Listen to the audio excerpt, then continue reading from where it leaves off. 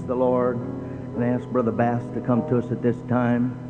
Great man of God and no stranger to this camp meeting, and many of us respect and appreciate him. We want to hear from the word of the Lord today. Praise God. Brother Bass, come to us. God bless you. Let's give the Lord a praise offering together. Thank you, Jesus. Hallelujah, hallelujah, hallelujah.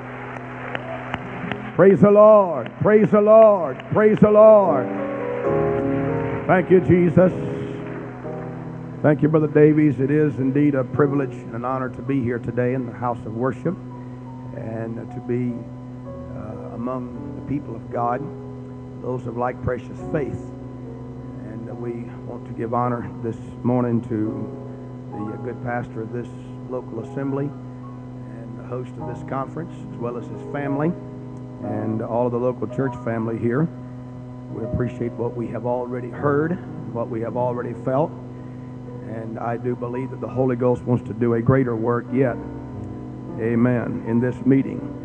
And so we certainly appreciate the sound, the certain sound that we heard last night from young men who are coming up and following in the footsteps of other men. And thank God for young men that are going to hold the banner high. Praise the Lord. Are you happy to be here today? Thank you, Jesus.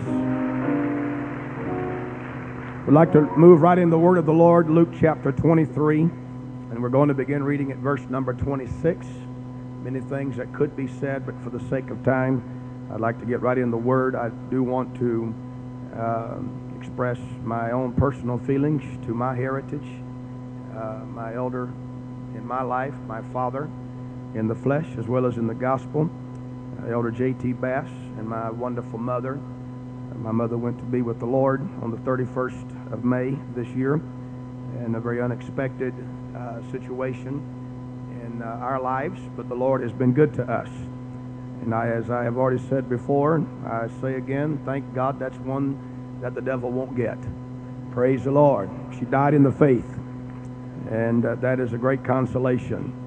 Luke chapter 23, beginning with verse 26. And as they led him away, they laid hold upon one Simon, a Cyrenian, coming out of the country, and on him they laid the cross, that he might bear it after Jesus. And there followed him a great company of people, and of women, which also bewailed and lamented him. Verse 32, and there were also two others, malefactors, led with him to be put to death. And when they were come to the place which is called Calvary, there they crucified him, and the malefactors, one on the right hand and the other on the left. Then said Jesus, Father, forgive them, for they know not what they do. And they parted his raiment and cast lots. And the people stood beholding, and the rulers also with them derided him, saying, He saved others, let him save himself, if he be Christ, the chosen of God. And the soldiers also mocked him, coming to him and offering him vinegar, and saying, If thou be the King of the Jews, save thyself. And the superscription also was written over him in letters of Greek and Latin and Hebrew, This is the King of the Jews. And one of the malefactors which were hanged railed on him, saying, If thou be Christ, save thyself and us. But the other answering rebuked him, saying, Dost not thou fear God, seeing thou art in the same condemnation? And we indeed justly, for we receive the due reward of our deeds. But this man hath done nothing amiss. And he said unto Jesus, Lord, remember me when thou comest into thy kingdom. And Jesus said unto him, Verily I say unto thee, today shalt thou be with me in paradise. Verse number 27 tells us that there followed him a great company of people.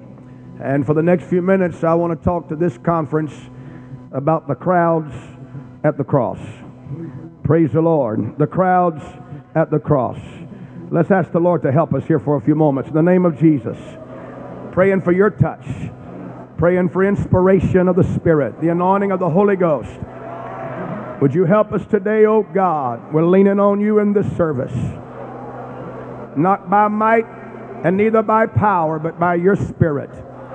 In the name of Jesus, we honor you, Lord God of glory, in Jesus' name. In Jesus' name. In Jesus' name. Praise God.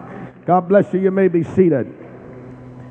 It is commonly believed among us that are here today that the cross of Calvary is the pivotal point in the Word of God for all time as well as for all history. I believe it is also understood by us that everything before the cross points toward it, and everything on this side of the cross points back to the cross.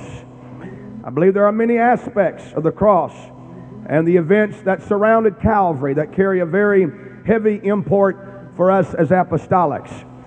I believe beyond the greatest fact that it purchased our salvation, it has been the inspiration for songwriters, and it's been a fountainhead of material for the author's pen. To the preacher of truth, Calvary is a crimson stream that's filled with the golden nuggets of truth that enrich the lives of those that hear the preaching about Calvary. Calvary is the pivotal point when symbolism becomes substance, and when shadow becomes the real, and when type becomes the fullness. Calvary is the fulfilling of prophecy and the greatest expression of love, and the way that we as the people of God in this hour enter into the holiest of holies. I trust that we as apostolics never get weary with someone preaching on the important event of all time. Thank God for Calvary. Amen. Are you thankful for Calvary? Do you thank God for the blood?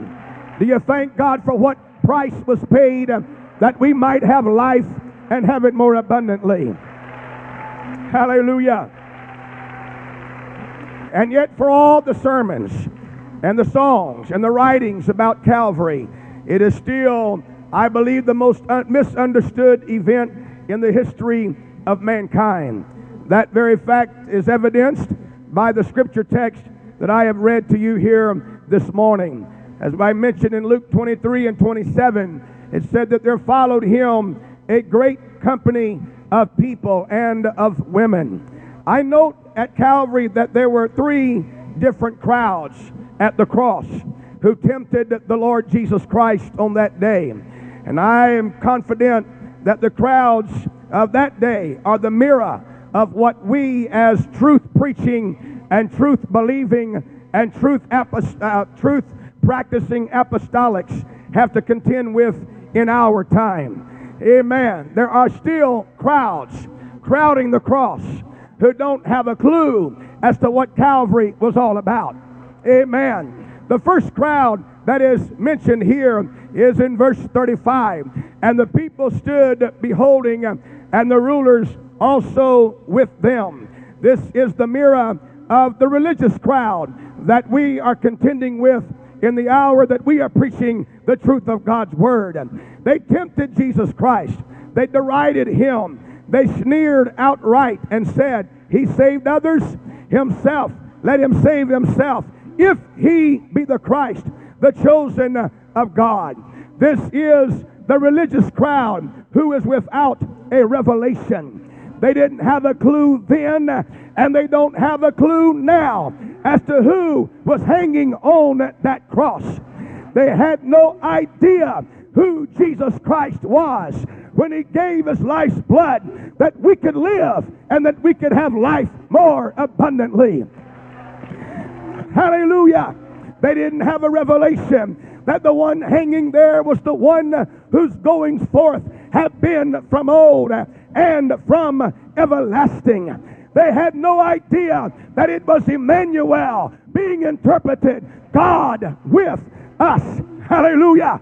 They didn't understand that in the beginning was the Word, and the Word was with God, and the Word was God, and the Word was made flesh and dwelt among us.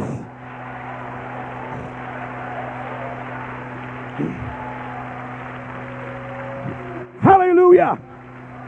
They didn't know that that was God in Christ, reconciling the world unto Himself. That without controversy, Great is the mystery of godliness. God was manifest in the flesh, justified in the spirit, seen of angels, preached unto the Gentiles, believed on in the world, and received up into glory. They did not know that the Alpha, the Omega, the beginning, the ending, the first, the last, was there that day, incarnate in flesh.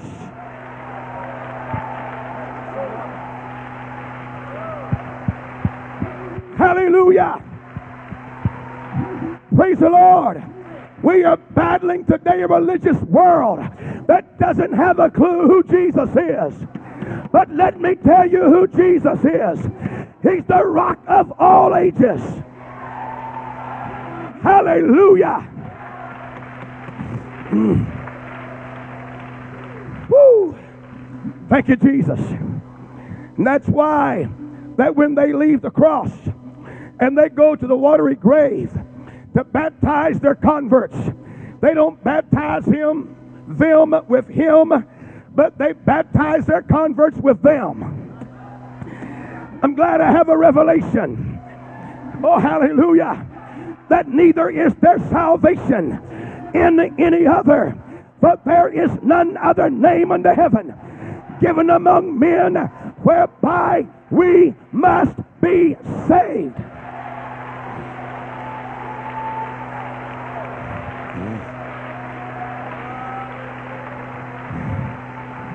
Praise the Lord. That's why there has been a perverting of the Word of God, because the religious crowd was only doing that and has done that which is convenient. But thank God for a people who understand that there is no name, there is no power, there is no glory except that which is in the Lord Jesus Christ for salvation.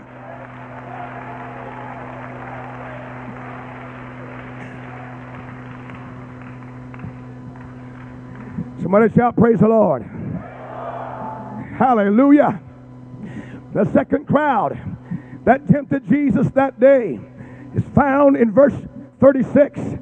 And the soldiers also mocked him. They jeered at him, coming to him and offering him vinegar, and said, if thou be the Christ, the King of the Jews, save thyself. Each of these crowds cried out to Jesus, would you save yourself? Would you come down off that cross? And these soldiers represent, and they are the mirror of the crowd that we are dealing with in our time. That is the world. The world doesn't understand what the cross of Calvary is all about. They don't have a clue that the cross is about denial of self. It is about sacrifice. It is about making up your mind that the price is not too great to live for God. The price is not too great to have the Holy Ghost, to walk in the Spirit, to live in the Holy Ghost. They don't understand that living for God is about denial of the flesh.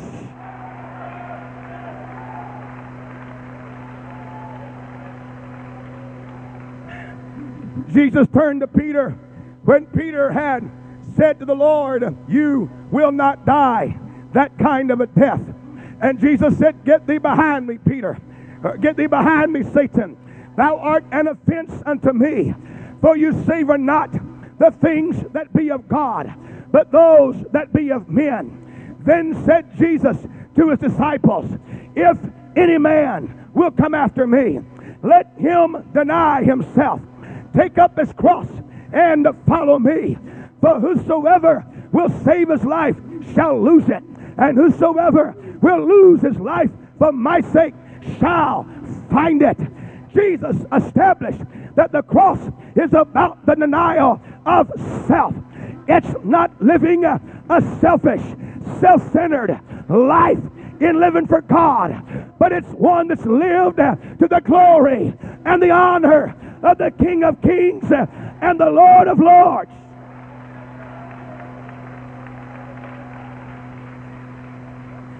Hallelujah. The world doesn't understand our separation. They don't understand that we have determined that we're not living our life for ourselves. We're not living it for the glory of flesh. We're not living it because of a carnal desire. But something within us cries out to be pleasing to the Lord of glory. And the only way to be pleasing to the Lord of glory is to take up our cross and follow Jesus Christ.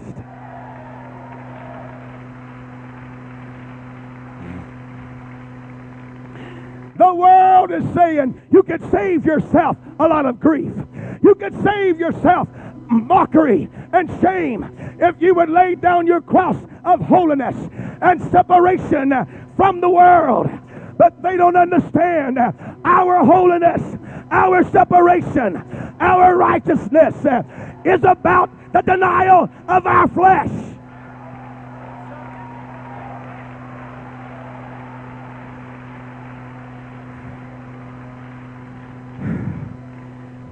Praise the Lord. If Jesus Christ had yielded to the crowds that were at the cross, there would have never been a resurrection. There would have never been the events that were subsequent in the history, in the Word of God, in the history of man, and in Jesus Christ's own life. But because the cross was that which brought to us what we enjoy here today, you and I have got to understand we cannot cave in to a religious world who doesn't have a revelation. They don't belong on our platform preaching. They don't belong on our platforms singing.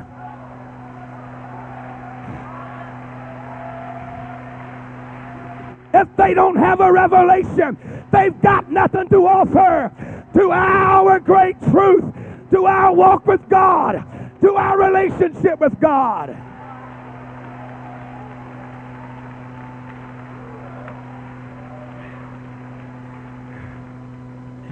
Praise the Lord. Amen. We don't have need of that. Because first of all, they don't have a revelation. They got nothing to offer.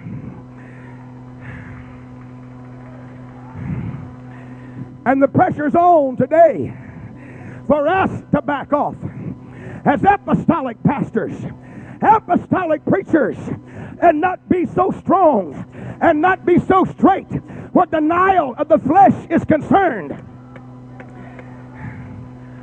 I am in an apostolic conference today, am I not?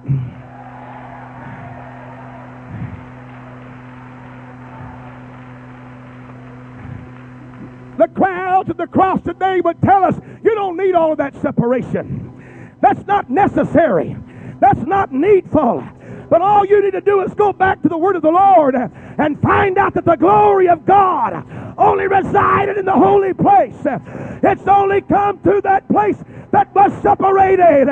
We've got to have the glory. And if we have the glory, it will be because that we have a separated church.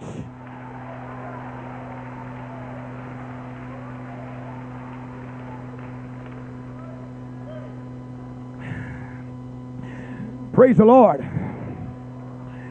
Praise the Lord. Amen. Come on, why are you continuing to stand where you stand? Why do you contend for what you preach, what you teach? Why do you contend for separation? Oh, hallelujah. Oh, Lord, help me, Jesus. We've even got an attitude in our world today, and even among us apostolics, that we don't need all of this in our conference services.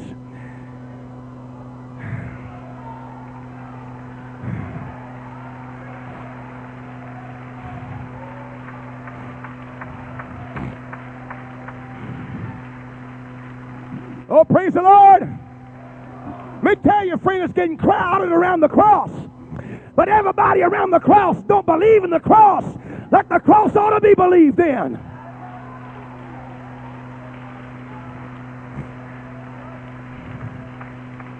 Well, praise the Lord. Come on, preacher, back up just a little bit. Give us a little bit of Hollywood, or give us a little bit of worldliness. Let me tell you what concerns me It's not what we in this generation can handle. It's what the next generation of apostolics are going to embrace and tolerate.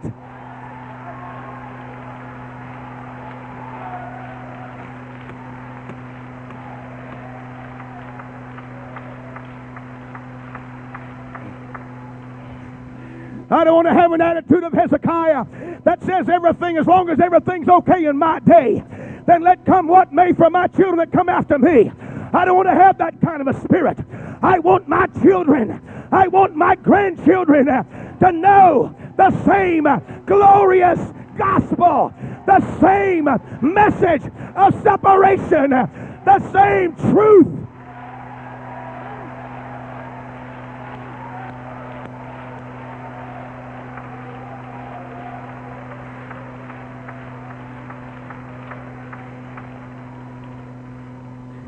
Praise the Lord.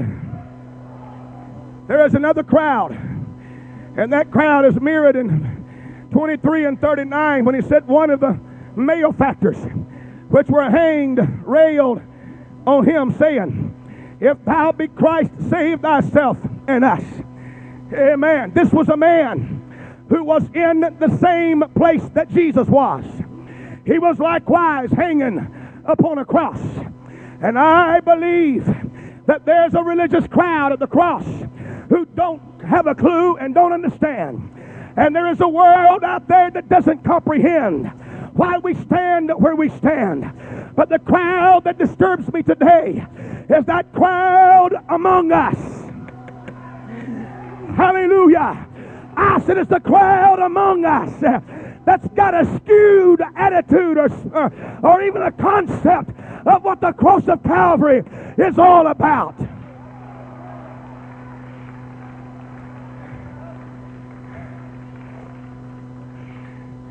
It's that crowd among us that worries me.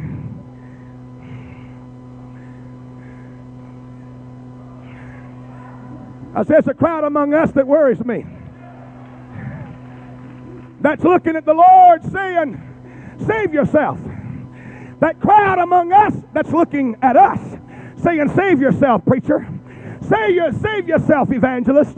Save yourself, saint of God. Why do you make that kind of commitment, that kind of consecration, that kind of dedication to God? Why don't you save yourself all the worry, the toil, the pain, the agony? And here is the other man in the same condition, that other side of the crowd that looked at the one who railed on Jesus and said, don't you fear God?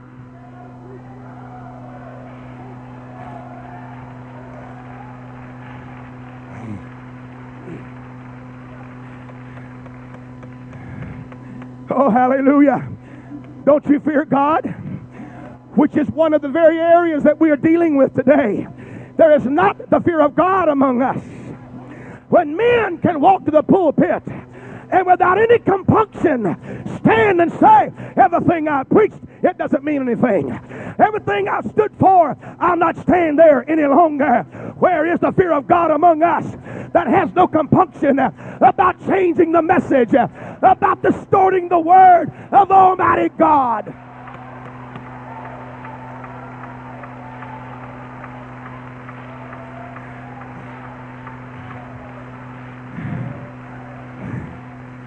Oh, praise the Lord. The man that railed on Jesus wanted to change the message.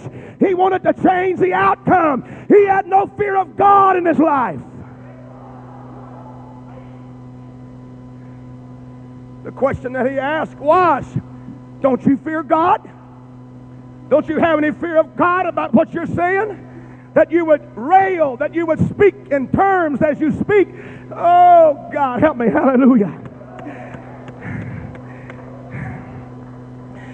Jesus could do one or he could do the other, but he couldn't do both.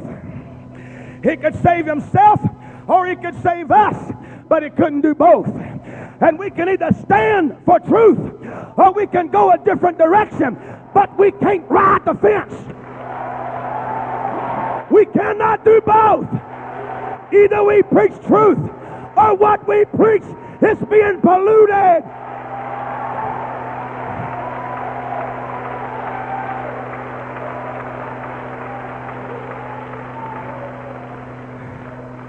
Well, praise the Lord. Praise the Lord. Praise the Lord. There ought to be something get a hold of us today. There ought to be something rising up inside of us. A fear of God. God, I want to handle this word not deceitfully. I want to handle this book not in a deceptive manner. But when I get in the pulpit, I want to preach truth and righteousness and holiness. I want to preach the gospel, preach the message.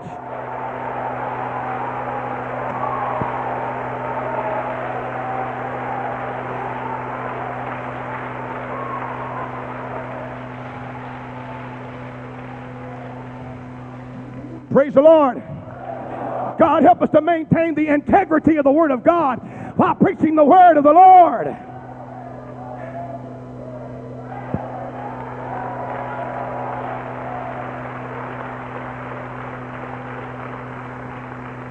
Hallelujah. He could do one or the other, but he couldn't do both.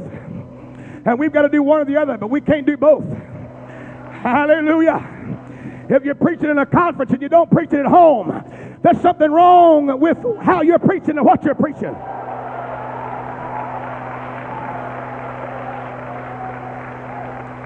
Oh, praise the Lord. If you're going to take a stand in this kind of a crowd, you ought to be taking a stand in the home front also.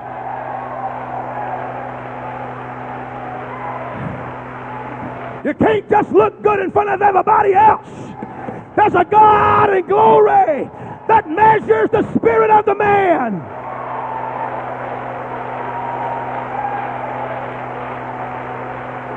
Come on, I don't know what you came for today, but there is a burning cry in my heart. God, help us as apostolics to get a fear of God in our heart about this great truth that we preach.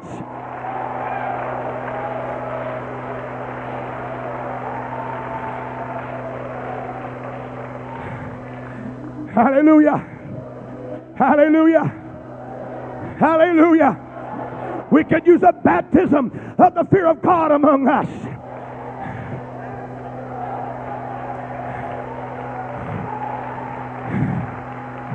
Praise the Lord. That we would not use this pulpit as a coward's castle to tell a man something from here that we're not man enough to tell him to his face. There ought to be a fear of God about this place. That when we're here, we know by the help of God that we're anointed, we're divinely inspired, that God is using us to preach the word of the Lord.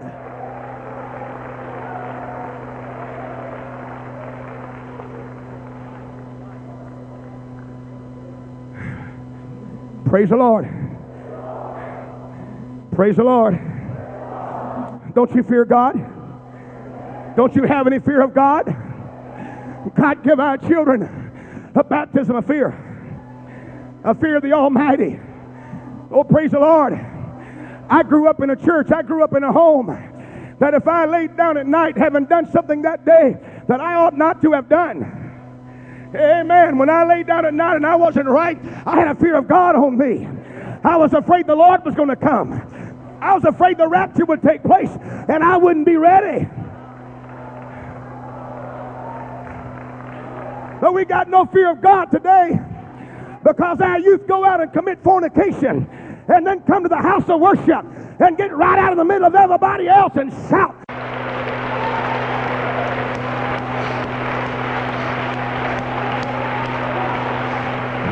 Praise the Lord. I hope you will give me my liberty to preach the burden of the Spirit that I feel here today.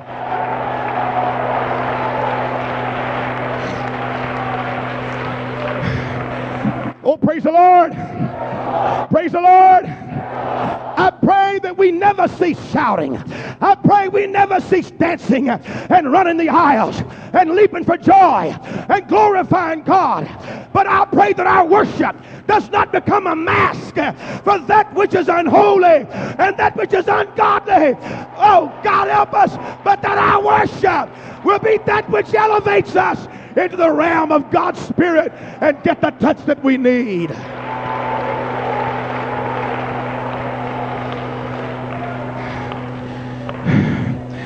Praise the Lord. The crowd among us that wants to change the message, they got no fear of God.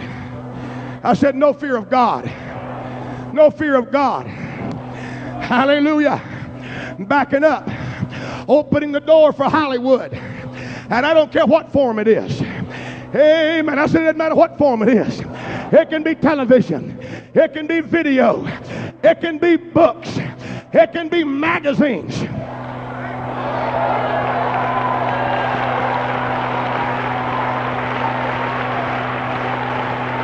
It doesn't matter what form Hollywood comes in. She's still vile. She's still ungodly. She's still a reproach to everything that's morally right.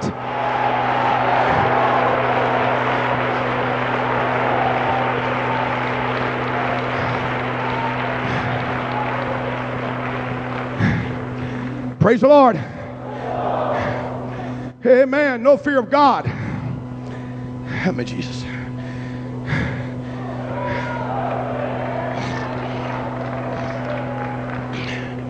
Hallelujah. Is it any wonder that our youth come to church dressed the way they do sometimes?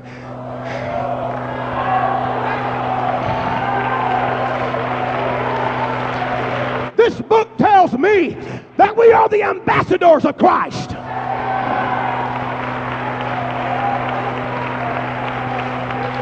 And I know that styles change, styles come, styles go. But the thing that concerns me, it's more than the style that I'm seeing. It's an attitude. It's a spirit of casualness, a spirit of sloppiness.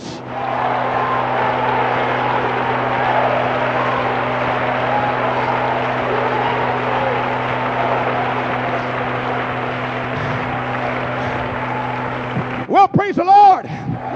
You may come to God and have nothing more than a broke down pair of tennis shoes and a pair of worn out blue jeans and a t-shirt that's got some kind of ungodly appearance about it.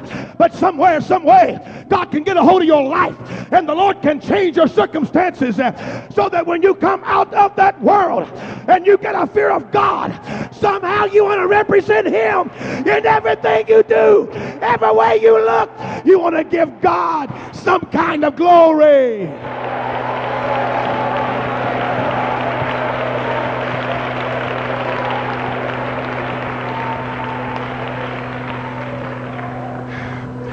Oh, praise the Lord.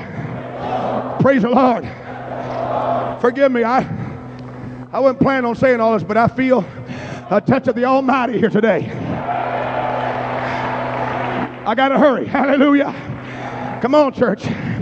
Amen. The spirit of casualness that has invaded the corporate world of America, where they used to wear neckties and dress shirts and long slacks, and now coming in with shorts and cut off blue jeans and t-shirts, and that's accepted in the world today. And what bothers me is that same spirit of casualness has invaded our congregations. Oh, hallelujah. There's something in the scripture that tells me that the kingdom of God suffereth violence, and the violent, if you're going to get a hold of this thing, you got to have more than a casual attitude.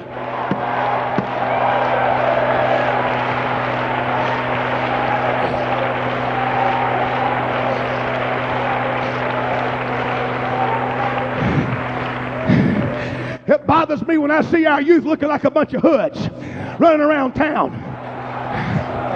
Come on, church. Hallelujah. You can't tell them from the rest of the crowd. They look like everybody else. They got their hats turned backwards. They got their breeches about halfway down. You know what? Amen. They got their clothes so sloppy. I'm ashamed. I said, I'm ashamed. Oh, God needs to have somebody that'll rise up and preach about the fear of the Almighty.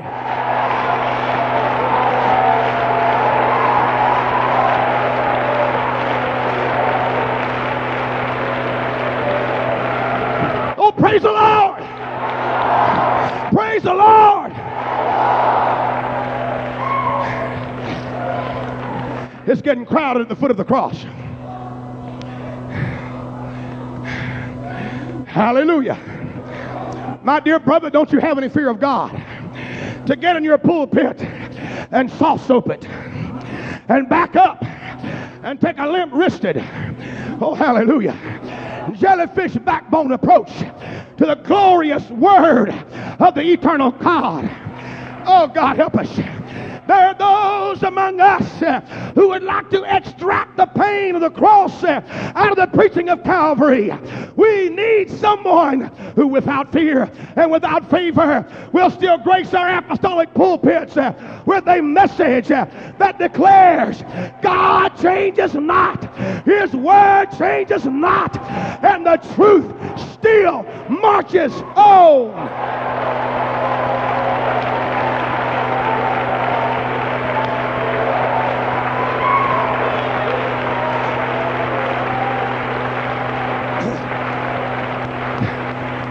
Hallelujah.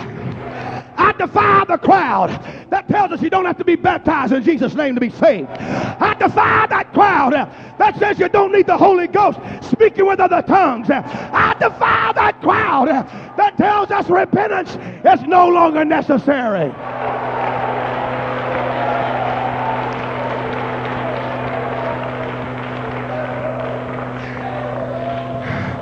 Let's clap our hands to Him.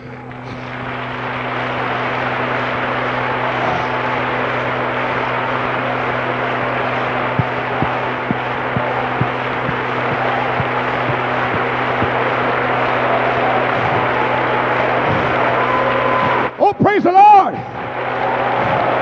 Are there any apostolics in the house that would cry out, preacher, preach to me? I want to be saved.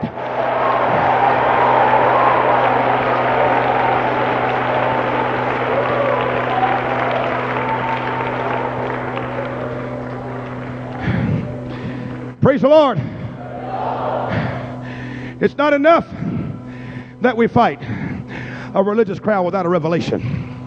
And it's not enough that we have to contend with the world out there that don't have any concept of God and why we live the way that we live. We got to fight among us to stand for truth. Oh, praise the Lord. Men that come and say, you know, we need to move up a little bit, you know. I mean, after all, this is 2001, and it is a more modern age and a more modern time. It may be more modern, and it may be a more modern time, but the age-old truths of the Word of God transcends every generation. His truth endureth to all generation. All God needs is a man that'll stand for that truth.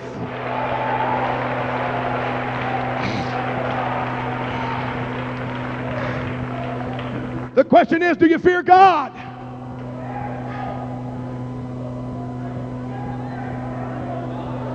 My dear brother, if you keep them on your pews because of their money, you'll keep their money and their problems. Oh, hallelujah. If you're playing tiptoe to the tulips and you're more afraid of the pew than you are the throne, if you've got more fear of people than you do the King of Kings and Lord of Lords,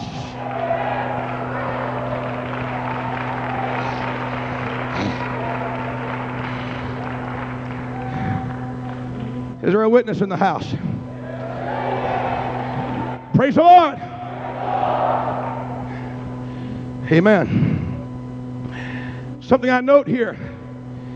When we try to save ourselves, we lose ourselves. When we start trying to save ourselves from all of the... And don't tell me you don't get buffeted by your own brethren. That you have men look at you and laugh in your face. You mean you're still preaching that message you preached? Oh, hallelujah. My first visit to Little Rock, Arkansas was 30 years ago this month. My wife and I were newlyweds of about 3 months. When we preached here, visited the camp meeting, preached in the old tabernacle on a Friday and Saturday and Sunday. Amen. Well, hallelujah. I like what I saw then in the church that I was a part of. I like then what I saw in the kingdom, and I still like it today.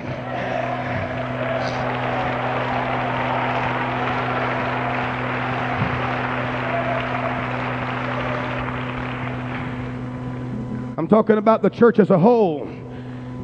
Those that are taking a stand for truth. Amen. And when we start trying to save ourselves from the ridicule and save ourselves from those who want to make fun. I started preaching when I was 16 years old. Brother Alviar beat me by 2 years. But I started preaching when I was 16 years old. I'm clocked about 32 years this year with the help of the Lord. I got no desire. I've been made fun of. I've been talked about. I've been made fun of because I believe in holiness and separation from the world. I've been ridiculed because I believe in revival and reaching a world that's lost. Are you saving your city? No, don't believe I'll ever save my city. But I believe there's some souls in that city that God wants to deliver and bring them out of darkness.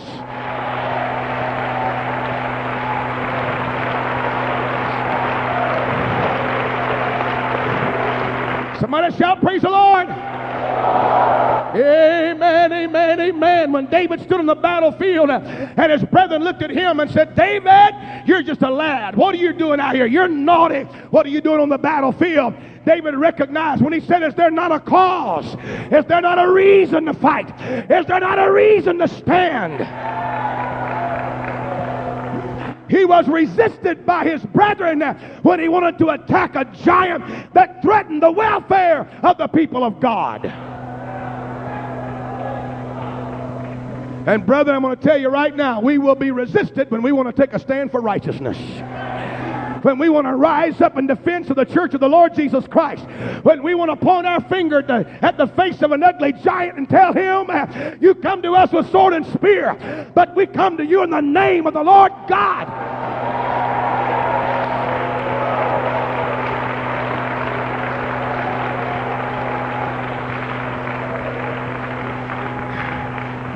He was resisted when he wanted to take a stand against that which threatened the people of God. And when he brought the ark of God back to Jerusalem, amen, and he was shouting, dancing before the Lord with all of his might. Hallelujah. His desire was, I want to get the glory back. I want to have revival. I want to have restoration. I want to see God back among the people of God.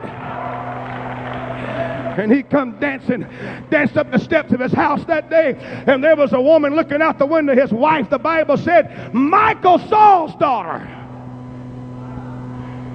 Funny it didn't say David's wife, though she was his wife. Sounds to me like she's being more identified with her daddy than she was her husband. Huh? She looked at David and said, just who do you think you are? I'm telling you, brethren, we're going to be resisted if we preach holiness, if we preach separation, if we preach against those things that are threatening the church of Jesus Christ. And we are going to be resisted if we preach revival, if we preach the move of the Holy Ghost, if we preach the return of the glory of God to the apostolic movement. We're going to be resisted. So you know what I say? Just let it happen.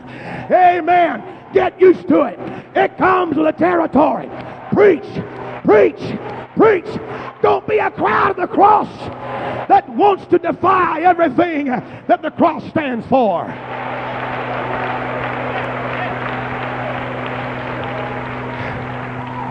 Let me hurry to a close. Amen. There's something I want you to note in all of this.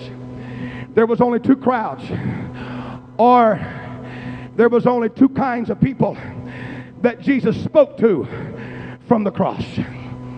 Praise the Lord. Whenever the religious world ridiculed him, he never answered them. And he's not talking today. I don't care what they say. He's not talking today to those who don't have a revelation. They can talk in tongues, give their message in tongues and say, thus saith the Lord. But God does not give a message by the Spirit to those who don't have a revelation. The only way he's going to talk to them is if they're hungry for truth, and he begins to reveal to them truth. He's bringing them the truth, but he don't call them my people.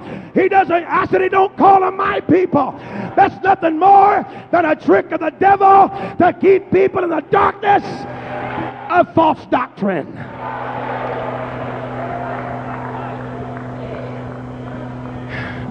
He doesn't talk to those without a revelation. He did not speak to the religious world of his time from the cross. He did not speak to the world when the world says, if you're the king, save yourself. Praise the Lord. He didn't talk to the crowd on the cross who was in the same position he was in, who said, if you're the Christ, save yourself and us.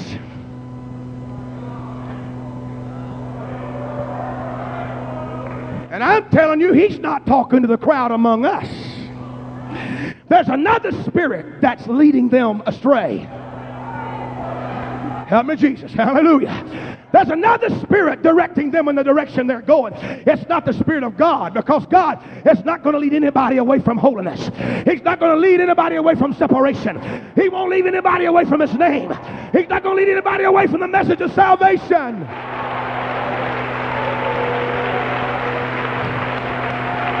But he looked at that man on the cross who said, remember me. And Jesus said, I'm going to say something to him. He's the man I'm looking for. He's got a fear of God in his heart. He's got a fear of truth. He's got a fear for righteousness. And I'm going to say something. This day be with me.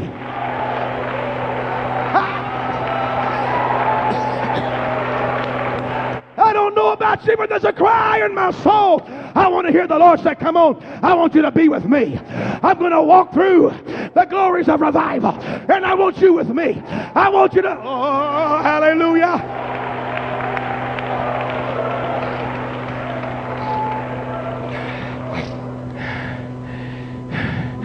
He spake to those who feared him. He looked from the cross, then he saw his mother, and his mother, Sister Mary. Then he saw Mary Magdalene. And when Jesus saw his mother and the disciple standing by, whom he loved, he said to his mother, woman, behold thy son. And to the disciple, behold thy mother. And from that hour, that disciple took her into his own home. Oh, hallelujah. Hallelujah. There's something about having a love for God. There's something about having a fear of God that attracts the attention of the Lord. Oh, hallelujah. He looked, you hear me? He told the man that feared him, you're going to be with me. You're going to be beside me. You're going to dwell with me. And he told the man that loved him, I've got some responsibilities I want to give to you. I'm going to place in your safekeeping my church. I'm going to place in safekeeping the mother of us all, Jerusalem. I'm going to, oh, hallelujah. Because you love her, because you love her, because you love me, I'm going to give you some responsibility in the kingdom.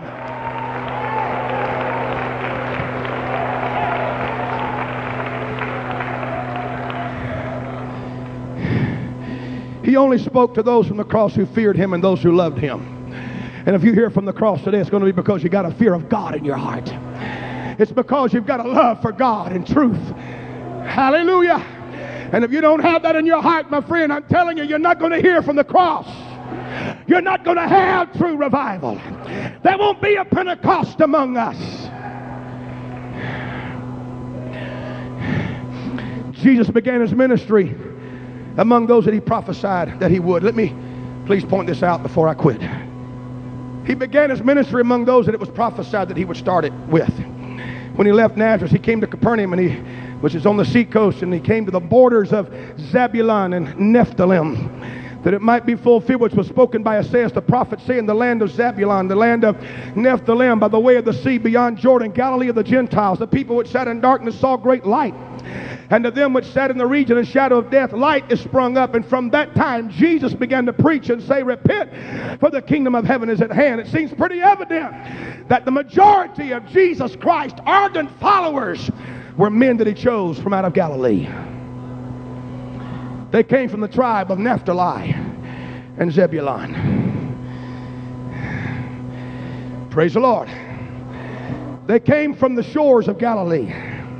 Because when you read Acts chapter 7 and verse number 2, hallelujah, you understand that Pentecost came to the tribe of Naphtali and the tribe of Zebulun because they settled around the shores of Galilee. And that's where Jesus started his ministry. That's where he chose most of his followers. Praise the Lord. Because in Acts chapter 2 and verse number 7, they were all amazed and marveled, saying one to another, Behold, are not all these which speak Galileans? It was upon Naphtali and upon Zebulun. We want to talk about Judah and praise. Let's talk about Naphtali and Zebulun. They were the ones who had Pentecost first. When I discovered that one day, I asked myself the question, why? Why did God choose this group to be his closest followers, number one? And why was it upon them that the Holy Ghost was poured out at Pentecost? And I looked back through the Word of God, and I discovered something in Judges 4 and 5, that in one of the most important battles in all of Israel, as a matter of fact, it was so important that God chose a woman to lead in battle who was not even supposed to lead in the battle. God wanted to see the victory take place so much that he let a woman lead in the battle. Deborah, am I right? Am I in the book still? He let a woman lead in the battle when it wasn't even the will of God for a woman to go forth to battle. But he let Deborah lead in the battle. Oh, hallelujah. And when you read Judges chapter number 5, you're going to find out of all of the tribes, out of everybody that was invited to go to war, they all had their excuses. And they all had their reasons why they couldn't go. We can't go. We got to save ourselves. We got to watch the sheep. We got to take care of the boats. We got to do this. We got to do that. But the book emphatically declares that Zebulun and Naphtali were a people that jeoparded their lives unto the death in the high places of the field. As a matter of fact, that battle was so important that one city that did not get involved, Mirage, that would not come to the aid of the Lord and the people of God, God cursed them bitterly because they wouldn't fight. They tried to be neutral.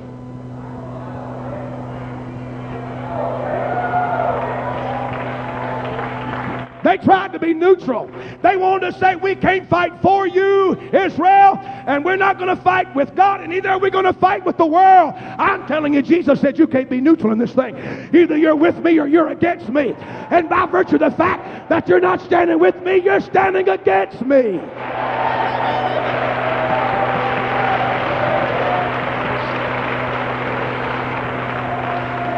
And so was Zebulun and Naphtali, who were a people that jeoparded their lives unto the death in the high places of the field. The Bible even tells us that when it came time to bring David back to Jerusalem, it was Zebulun and Naphtali that was involved in escorting him back to the throne.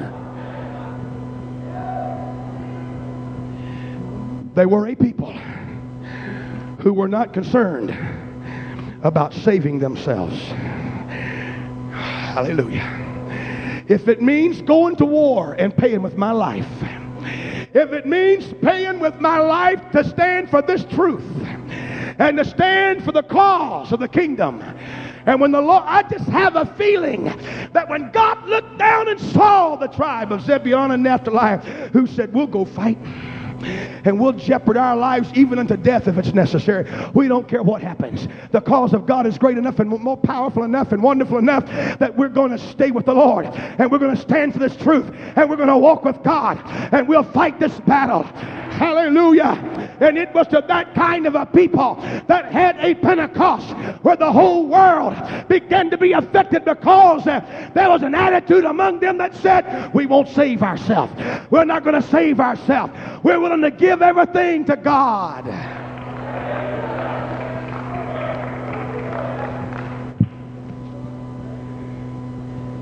I submit to you this morning, amen, that there are crowds at the cross that we are contending with.